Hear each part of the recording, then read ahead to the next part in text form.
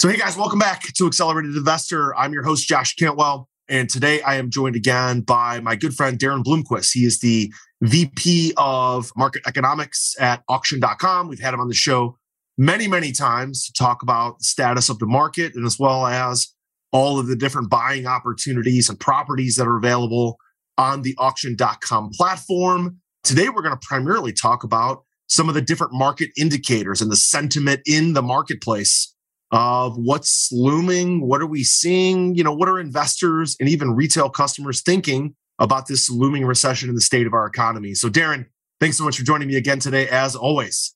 Thanks, Josh, for having me. Great to be here as always. Yeah, you bet. So Daren, what's new? Tell us what's going on from your perspective. You track a ton of different market indicators.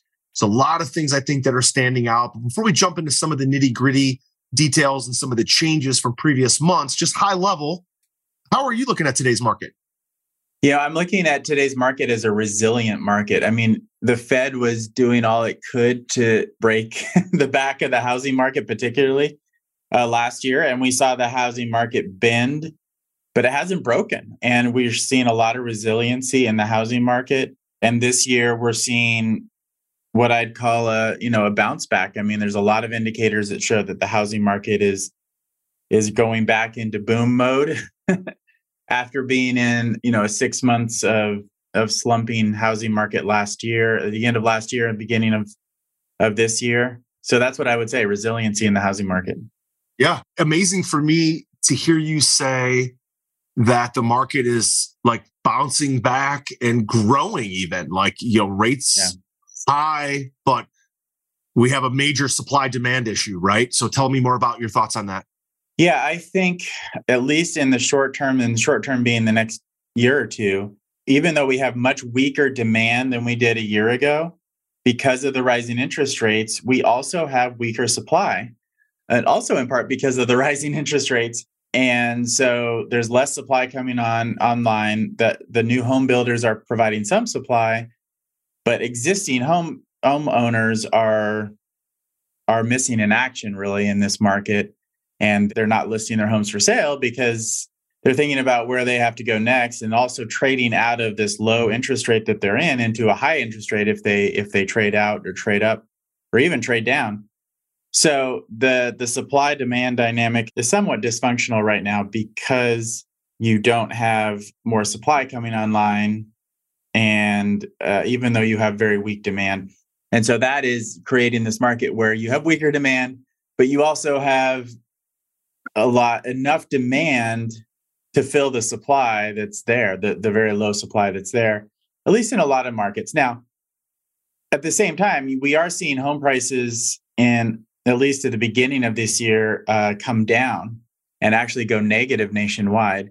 And so the demand is weak enough and the interest rate and affordability constraints are real enough to actually push prices down. In a lot of markets, not every market for sure, and nationwide, but the overriding kind of environment is one of low supply that is hindering this market from kind of working through and actually correcting in a way that it normally would. Yeah, it's wild to me to think that I understand why Powell would raise interest rates to combat inflation. I get it. Too much money in the system. You make that money more expensive to borrow, should temper demand. However, wouldn't it be interesting if he was able to somehow uncorrelate real estate from the greater market? Because it would seem that we have such this supply and demand problem in real estate that we really need more supply of housing, both apartments, both single family homes of all kinds, that we need more supply, that the only way to create more supply is to reduce the interest rates. But wouldn't it be interesting if there was kind of two different interest rates that he could allow the banks to lend at, one for general business and one specifically for real estate construction? Because look, I just underwrote an apartment deal this morning, a 125 unit apartment that we're trying to build. The cost of that debt is SOFR plus 275 bips. The SOFR rate's at about 5. 275 bips puts the cost of that new construction loan at 7.75%. It's impossible to build that real estate to help fix the supply demand issue. It's impossible for a developer to develop that real estate when the cost of that debt is almost 8%. So wouldn't it be interesting if he could somehow uncork the two, where maybe other general business, lines of credit, different types of loans had more expensive interests, but real estate development, which is what we really need to solve this housing crisis, was somehow lower. Hey, you've never done that. I don't think there's a way. Yeah, I think what he's trying to do, and I would tend to agree with the approach of I think the other way to solve the problem you're talking about is, besides lower interest rates, is lower prices, lower asset values. And of course, a lot of people in the real estate market don't want to hear that, but there's different ways of looking at it. But I would argue for sure that we're out of touch with the fundamentals in the real estate market. We're in I hate to use the word bubble, but we're in a bubble when it comes to asset values, property values. And because of the record low interest rates that we've been experiencing over the last few years, short of going back to those, as you're arguing for, I guess, another solution is to see the prices go down. And then your cost of capital would, even with the higher interest rates, it could make sense. That deal might make sense. So I would argue that's what we need to see. And I think Powell has hinted at, basically, we need a correction in the housing market. And so that's what he maybe is looking for too. I think eventually we'll see that. Right now, we're in a standoff because sellers don't want to see the value of their properties go down. And there's not enough sellers out there who have to sell and are motivated to sell, that we're seeing a substantial correction in prices or values.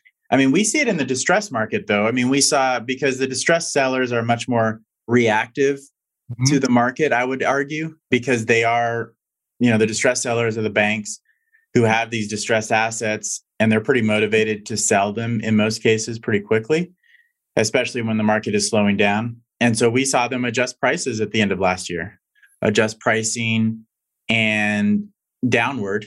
And buyers on auction.com were getting much bigger discounts at the end of last year than they were at the beginning because of that adjustment. Now, we haven't seen retail sellers, at least en masse, make that kind of adjustment, but I would argue that it is coming, unless we have some kind of savior come in and Powell decides to be the savior and comes in and lowers interest rates. Then we would see that more of that correction happening. But, that kind of sounds contradictory to what I just said. We're seeing this mini boom, this resiliency in the housing market, which is true. But I think in the little bit longer term, we'll see that correction playing out. It might be a little bit slowly, and it may not be what anybody would call a crash, but it will be an adjustment back to the long-term kind of mean of price to income fundamentals. Yeah. What is that? Remind our audience about that price to income fundamental. Like, where should prices be relative to incomes? The way that I look at it actually is as a percentage of income to buy a property. Right now, at least, if you take the nationwide median price and then the wages, average weekly wages, it's about 33 to 35% of that income to buy a property, a median price property. And that has been the affordability scene. Over the longer term, I would say we see more like under 30%. So when you see under 30% of income to buy, at least on a national level, and of course, every market is different, but that's kind of the threshold I would look at. And you see it on the chart. When that affordability went over basically 32%, that's when we started to see the home price appreciation really respond and come down very quickly in the second half of last year. Yeah, understood. Yeah, it seems like it's taken the market about a year to just really get used to these higher rates, where there was a period, especially Q4, where there was just the transaction volume just went way down. And even in Q1, I just saw something on CoStar that said 5 out of the largest 6 brokerage firms in the commercial real estate all lost money, meaning the company, whether it's Marcus & Millichap, Colliers, Newmark, one of the big boys, they lost money because transaction volume is just way down. But right, buyers and sellers just weren't transacting. It wasn't like prices were really coming down much. Even looking at the chart in the lower left corner, home price appreciation, a year ago, the appreciation was 16.2%. Yeah. previous year. And then in the last month, it sees zero. In March of 2023, it's negative 0.9%. So not even one. So it's really kind of flat. Yeah. It's not really going down substantially at all. That's right. Yeah. And in fact, I would argue the early trends that we're seeing is that negative 0.9% is going to turn positive in April and May because of this kind of resiliency that I talked about. So, I mean, it's easy to say up in my ivory tower, right, that it would be good for the market if we actually saw that negative 0.9% go to maybe a little bit deeper correction. I do think in the long term that would be good for the health of the market, but we're not seeing that. We're not seeing that because of this weird supply issue where just homeowners are in a situation where they don't need to sell. Mm-hmm. And, maybe some of that ties into the shift we've seen because of the pandemic with work from home. I think that's probably an incremental piece of that. Like, hey, I bought my home, I may change jobs, but I don't need to move. That could be tying into this too, but we're not seeing homeowners as motivated to move. Yeah.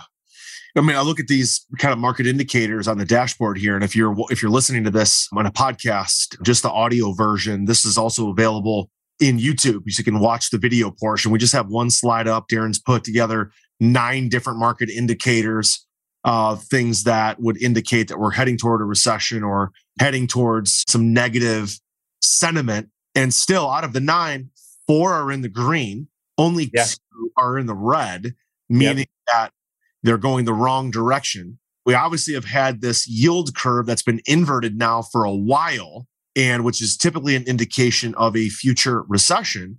But recessions also, the definition is 2 months, 2 quarters of negative GDP. We've seen some quarters of negative GDP, but not 2 in a row. GDP right now, Powell says, is going to stay at about 1%, which is still positive, although very kind of flat. But the second big indicator is rising unemployment. And you still have historically... you have, 50-year unemployment rate lows at 3.4% in April. So that there's resiliency in the job market too. It actually kind of parallels the housing market, I would say. The supply of labor is not enough to meet the demand. There's more job openings than there are unemployed. So that gap is closing a little bit, but it's at one point it was like 2 to 1. And now it's below 2, but 2 job openings for every person who's unemployed. And so I think that's that same supply-demand story. Yeah. Are you ready to automate and explode your real estate investing? We're searching for extremely motivated individuals who are sick and tired of wasting time and want to finally see real results from their real estate investing business. We're searching for investors looking to get to the next level and become a bigger, better version of themselves while being a more successful real estate investing entrepreneur. Apply for mentoring and coaching at joshcantwellcoaching.com/podcast. That's joshcantwellcoaching.com/podcast. So look at this, like consumer sentiment is strong. The seriously delinquent houses is very low. Real estate net worth is very high. Home price appreciation is flat, but we're anticipating it's actually going to increase. Manufacturing is about flat, but not going negative. So you look at all these and you look at the yield curve is negative. The 30-year fixed rate mortgage continues to go up, but you have a lot of indicators that say that, like you said, resiliency, the market's very resilient, and we think it's going to continue to be resilient. There's not a lot of supply of houses. There's not a lot of significantly delinquent homes. Consumer sentiment is still strong. Unemployment is at a 50-year low. Even the fact that the yield curve is inverted and the 30-year mortgages are at like a 10-year high, it doesn't seem to be cooling things off very much. We still feel pretty good about where they're at. Although there's these high-profile layoffs in the tech sector, you're not seeing high-profile layoffs in healthcare. You're not seeing high-profile layoffs in hospitality or in auto manufacturing or in manufacturing as a whole. You just in those high-profile tech jobs, that was pretty much it. So I'm having a hard time thinking like, man, yield curve tells me we're going to have a recession.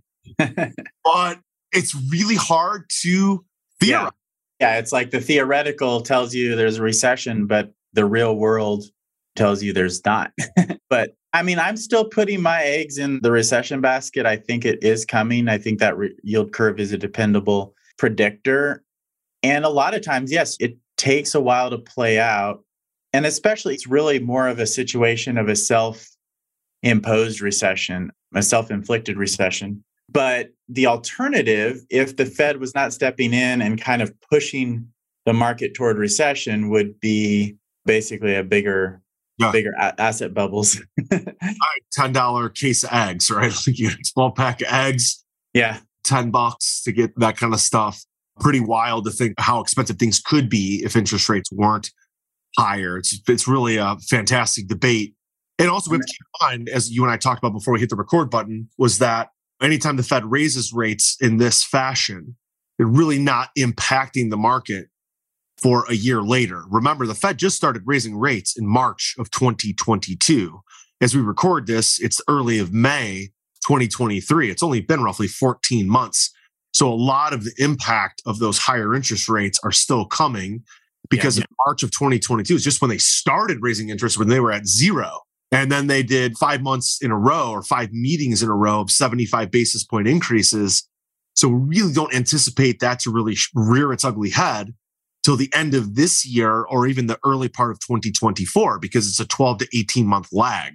So that's why I think from that perspective, you can still count on a recession later on this year or in the early part of 2024. Is that your thought process there too? Yeah, I think it's taking time to play out, because I was just thinking of this analogy is basically the market, the housing market, as well as the economy, whatever your drug of choice is, maybe they got addicted to it. Sugar, let's call it sugar. We got a lot of sugar during the pandemic, and choice, Daren. And Powell is now putting us in sugar rehab. Yeah. And saying, hey, look, but it takes a while for that sugar to work its way out of our system. And there's still a lot of savings built up. But one of the key things we look at is the savings rate has come down, and it's now below pre-pandemic levels. So people have eaten into their savings, because where the savings rate spiked during the pandemic and the disposable income spiked during the pandemic, it's now coming down.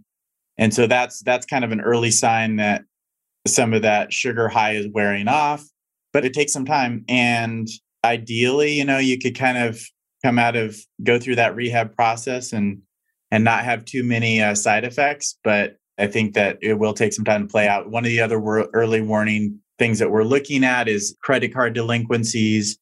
First of all, credit card usage, which is kind of the flip side of savings. And credit card usage went up, or total credit card debt has gone up 15% the last 2 quarters, which is the biggest jump that it's ever seen going back. That's Federal Reserve data. And then credit card delinquencies have also jumped along with auto loan delinquencies. And so those may be a little bit of a canary in a coal mine of people are starting to feel the pinch. And that eventually will lead to the consumer having to cut back and potentially leading to a recession. Yeah, I think those are kind of leading indicators, because especially at the lower incomes and the middle incomes, those people are going to have credit cards, they're going to have car loans, and that might be the thing that they default on first versus a home mortgage, right? Because maybe they don't own a home, or if they're in some sort of financial pinch, they're going to let the credit cards go or the car loan before the house.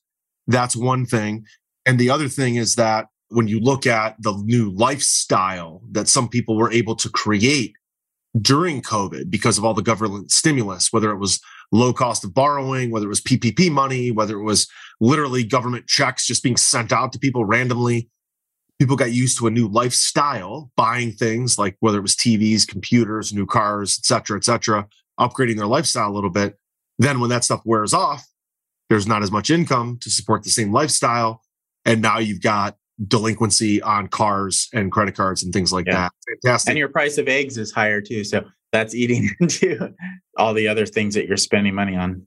Yeah, fantastic stuff. Daren, as we wrap up for today, you mentioned pricing on your platform of people who are buying distressed assets. Tell us specifically about those foreclosure style, auction style properties that are on the auction.com platform. What have you witnessed as far as those prices go? Because that is a greater indicator of the larger market of what a real estate investor is willing to pay. So our price is coming down a little bit on the platform. And what does that mean when you look at it? Yeah, they definitely have. And they've rebounded a little bit in the last couple of months in terms of a lower discount. But it's still during the height of the pandemic at our foreclosure auctions, and this is nationwide, so it varies by market, of course, but nationwide, we were seeing investors buying at our auctions were only paying 9% below estimated as-is value, not after repair value. I want to make that distinction. It's 9% below the as-is value of the home. Prior to the pandemic, the average, it was pretty consistent around 20 to 25% below that as-is value. And it went way down, that discount way down to 9%. So buyers apparently were counting on the strong home price appreciation to bail them out of such a low discount.